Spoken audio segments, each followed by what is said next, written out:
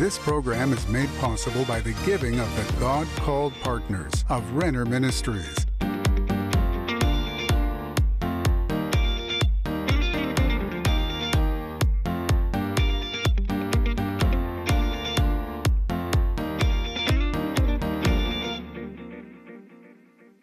Hello, friends. My name is Denise Renner, and I welcome you to my program.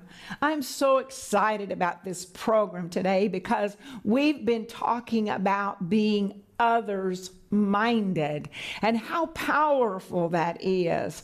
On the last program, we talked about you giving your testimony is about being others-minded, because your testimony encourages somebody else to believe and receive from God. So it's about being others-minded, and I'm so excited to talk to you about that today. And if you need prayer, please let us know. We want to know what you need. We want to know about the concerns that have come into your life. And we want to join our faith with yours and come before the Father together. The Bible says where two or more agree together, touching anything by our Father, it will be done by our Father, which is in heaven. And we believe in that power of agreement. So please call us and let us know how we can pray for you. And if God's doing something special in your life through these programs, please let us know, because we want to rejoice with you. Well, I want to talk to you about some amazing people today, because they were definitely others-minded. And that is Queen Esther. Actually, she won a beauty contest. I've talked to you about that before. We're going to talk about her being others-minded. We're going to talk about a man who was dying seconds away from death, and he was others-minded. And then we're going to talk about 4 lepers who were others-minded. So are you ready? We're going to get started. Well, let's turn to Esther chapter 4, and it's verse 16. And if you don't know the story of Esther, I encourage you to go and read that book. You can read it in not very many minutes, and it's a blessing to read that book in the Old Testament, the book of Esther. And what happened was, the king, the most powerful man on the earth at that time, his queen displeased him, and so he got rid of her. Well, then he decided to have a beauty contest of all these young virgins, and they would come into the palace, and he would choose one of them to be the queen. Well, he chose a beautiful young virgin whose name was Esther. That was actually her Persian name, but he chose her. She did not reveal her identity, that she was Jewish. And what happened was, this king, he elevated this man named Haman to a very high position under him. And he was a wicked man. And this wicked man, Haman, because a certain Jew would not bow before him when he passed by, this wicked man, Haman, said, because this man, Mordecai, will not bow when I pass by, I want to eliminate all the Jews. And he made a deal with the king and to eliminate all the Jews. Well, Mordecai, Esther was chosen to be the queen, and Mordecai came to Esther and he said, Esther, you've got to do something, because if you don't do something, if you don't stand up for your people, then through this wicked man Haman, all of them are going to be eliminated. And that'll include you too. Well, Esther had not been called by the king for 1 month, for 30 days. And she said to Mordecai, she said, I can't go before the king because he has not called me. And if I go before him, not invited, then by law, he can kill me instantly because I came into his presence without being invited. And she said an amazing thing. Remember, she was others-minded. You'll understand in just a moment. In verse 16, she says, go and gather all the Jews who are present in Shushan and fast for me, neither eat nor drink for 3 days, night or day. My maids and I will fast also, and so I will go before the king, which is against the law, and if I perish, I perish. In her laying down her life like this, the risk of her own life, she was thinking of others. This is what I want to talk to you about, because the Bible says in Timothy that in the last days, men and women are going to be focused on themselves. And friend, we don't want that to be us. We want to be others-minded. We want to be thinking about others. What is the good for others? How can I be a blessing to others? And Esther, in this place, she is queen, yes, but for her to go before the king, it meant, without being invited, it meant sudden death. But she said, I will go, and if I perish, I perish. And in her doing that, she was others-minded. And what happened through her? Some other events happened. The king received her. You have to read the story. But she was able to save a nation. You know, you might be saying, well, I don't know what I could do that's so powerful for others. Like her, I mean, she saved a nation. Well, you can't compare yourself to her because God has an individual plan for you. If you have a testimony, it's not just for you, it's for others. If you have things in your life that can be a blessing for other people, it's not just for you. Yes, it's for you, but it's for others. And do you see how that this position that Queen Esther had? Oh, yes, she enjoyed the royalty. She enjoyed everything and all the attention and power and all that she had. But when it came time to it, for her to give all that up or be willing to give all that up, it was for others. And she saved a nation. And I'm just telling you on this program, as we study about what we have, whatever it is that we can give to somebody, and we can give it, and the Lord says give it. It's for others. It's going to build others up. And that is the mind of Christ. God gives to you and I, but it's not just to you and I. It's so that we will open up and give it to others. Well, let me tell you about somebody else. So in the book of Acts, and actually it's chapter 7, and we'll go there. It's Stephen. He's the first martyr of the church, and he's being stoned. And the way they did that is they put him in outside the city, they put him in a deep hole, and they began to cast large stones upon him so that, you know, maybe crush his skull or break his bones. And they're in the process of stoning him. And when he is about to die, I want you to see it. It's in Acts chapter 7, and it's a verse 59. And it says, and they stoned Stephen. And as he was calling on God and saying, Lord Jesus, receive my spirit. So you know that he only has seconds within his body to live, seconds of breath to live. But listen to how others-minded he is. Verse 60. Then he knelt down and cried out with a loud voice, Lord, do not charge them with this sin. And when he said this, he fell asleep. Now he is about to die.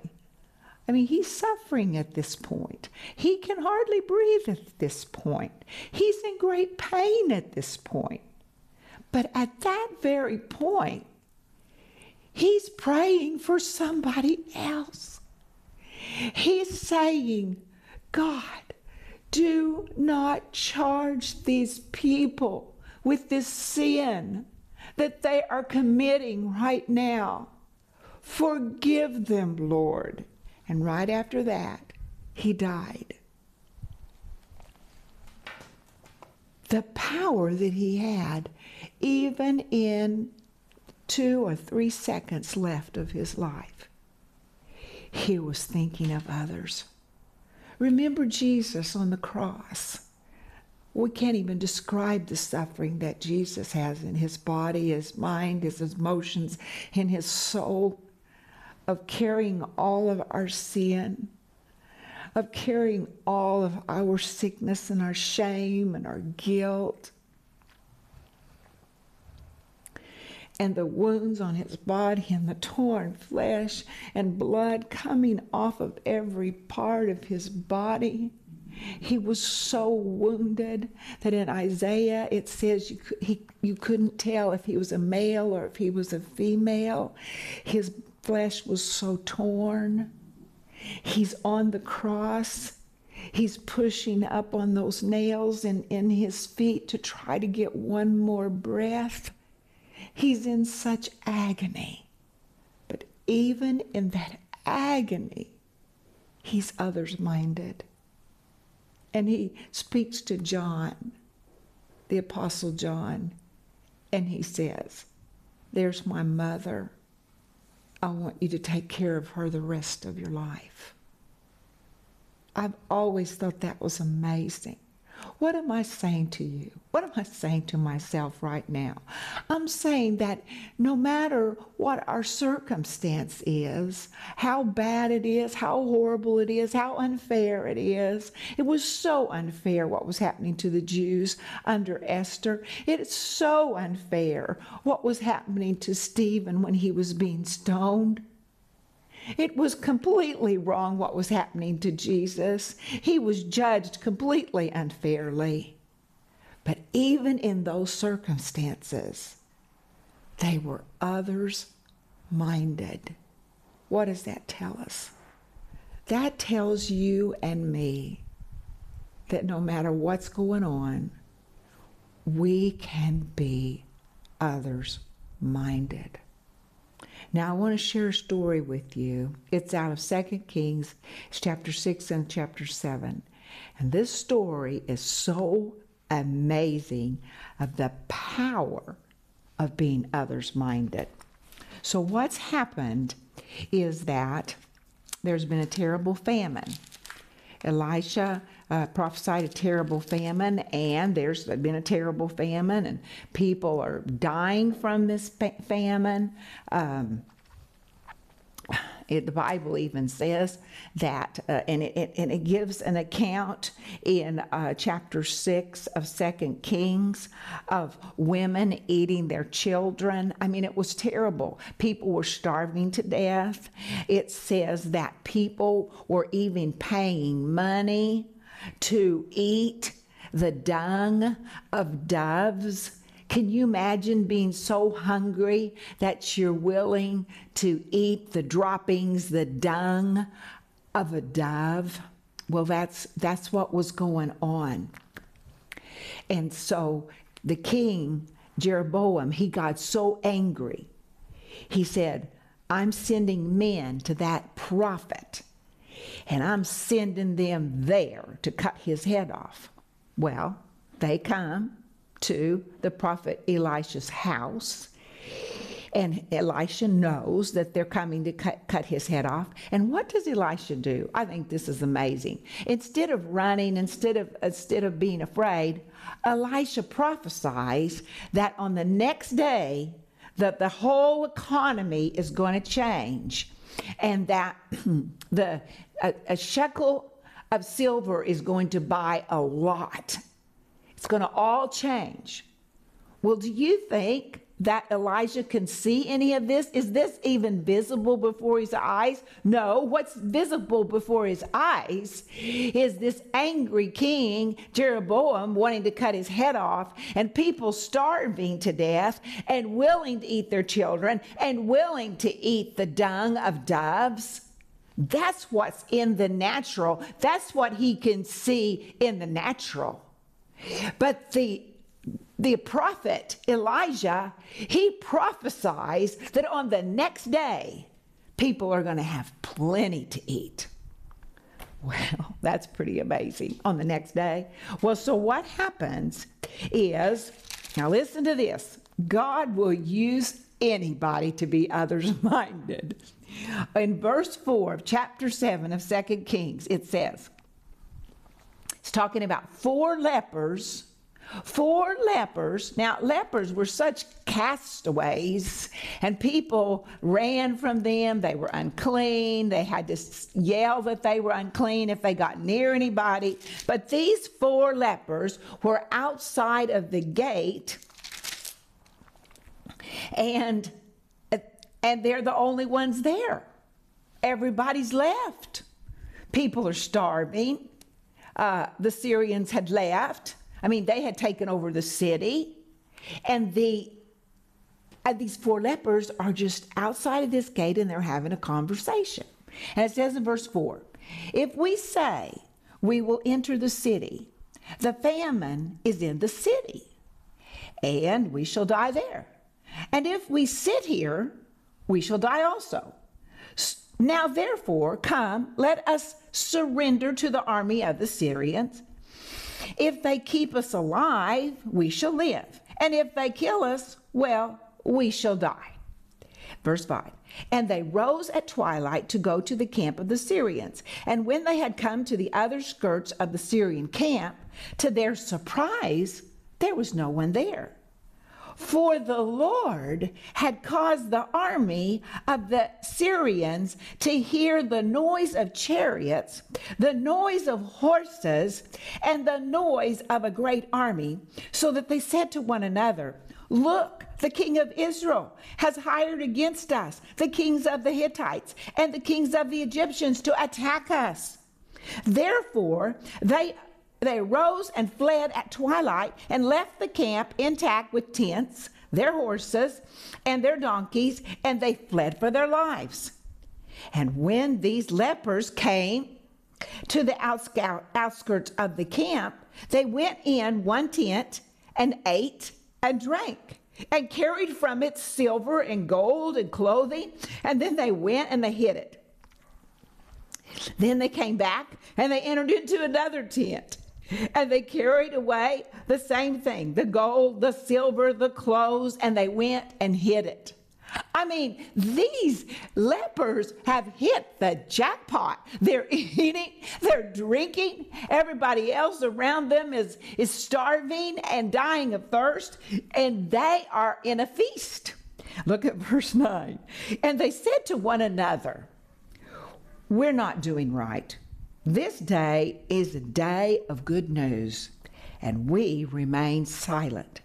If we wait until morning light, some punishment will come upon us. Now, therefore, come, let us go and tell the king's household.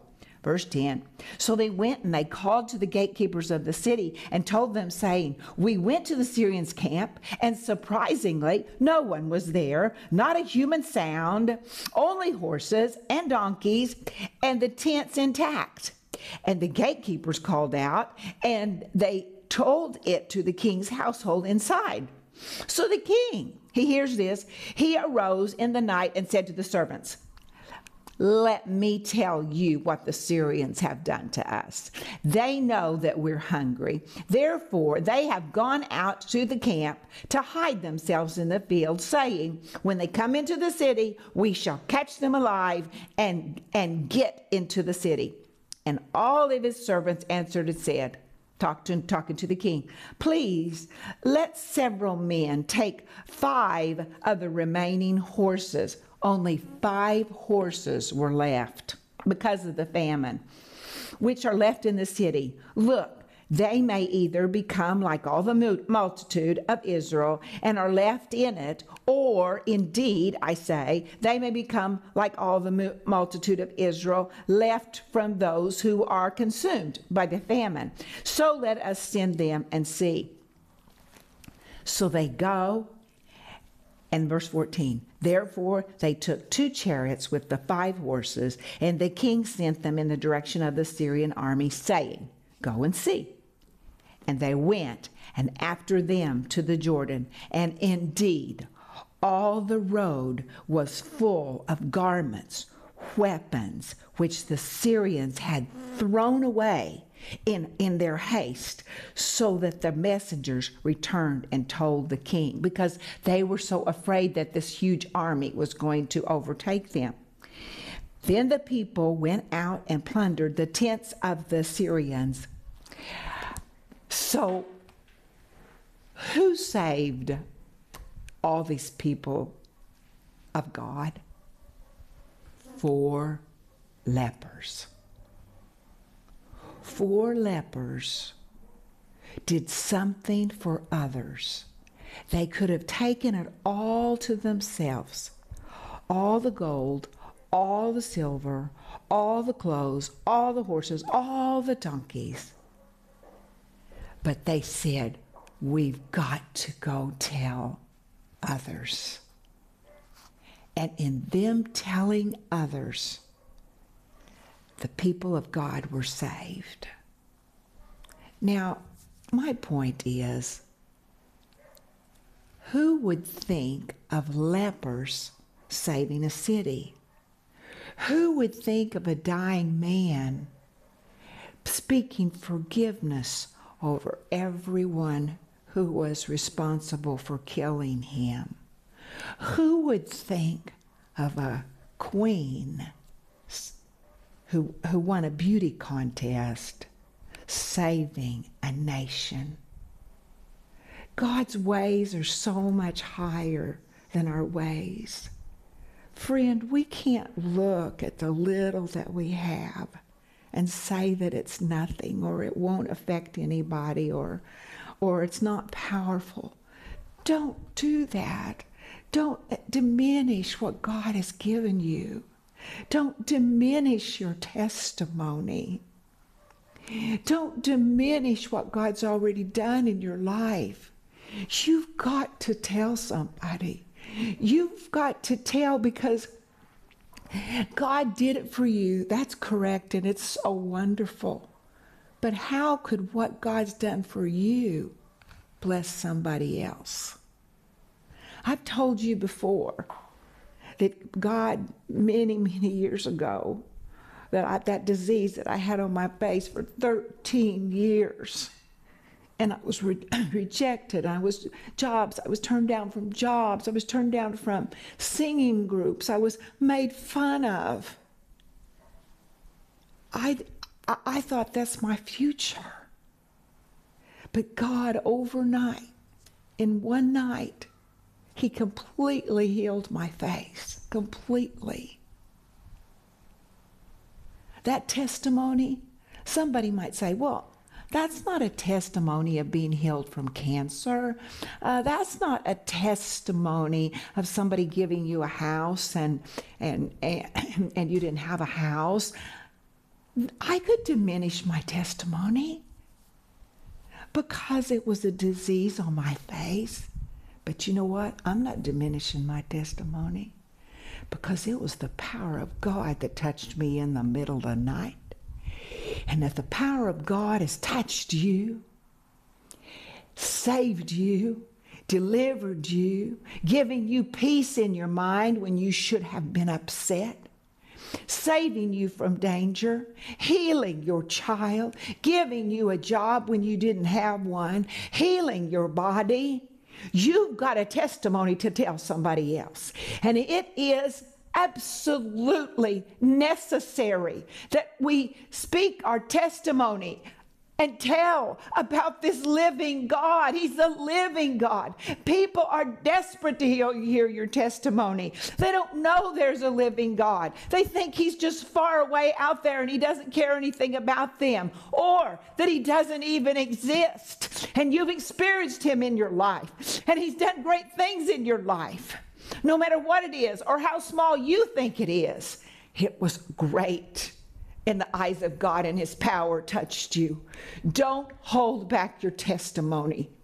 Be others-minded and give what you have. I just told you a nation was saved because somebody was others-minded. The people of God were saved because that person was others-minded. You've got power to make a difference in somebody else's life with your testimony and being others-minded. Father, I pray for my friend right now that you give them boldness and discernment to look at what you've done in their life and not to hide it, but to give it away. And Lord, I pray that in the precious name of Jesus for your glory. Amen. Well, friend, we're out of time. Thank you for being with me, and I'll see you next time. All of us want our relationships to grow and improve. For example, don't you want your marriage to be in better shape than it is right now? Even if things are going well, you probably see areas where it could be improved. Right? In this candid 16-part series, Denise Renner hilariously and compassionately reveals areas where all of us can do better in our relationships, and especially in our marriages. Sometimes little changes make big differences. Titles in this series include, Help, My Mouth is Making Trouble for Me. Who is in control here, my mouth or me? I thought I was supposed to change it. Help me, Lord. I need to forgive. I thought I had already reached my forgiveness quota. Rick Renner says, this series is so awesome. Every person will laugh their way to transformation as Denise candidly addresses areas where we can all improve. This life-changing 16-part series is available in digital or physical formats, starting at just $25. We are also offering you Denise's companion book, Who Stole Cinderella, for just $15. With genuine warmth and candor, Denise recounts the journey of her own struggles in marriage and the unique insights she learned along the way to attaining emotional health and happiness. Your life will be enriched by biblical wisdom as Denise sheds light on your path to happily ever after and shows you right where to begin again if you've lost your way. Don't miss this special offer, the entire 16-part series, School of Cinderella, and the companion book, Who Stole Cinderella. Call the number on your screen now or go to Renner.org to order. Call or go online now.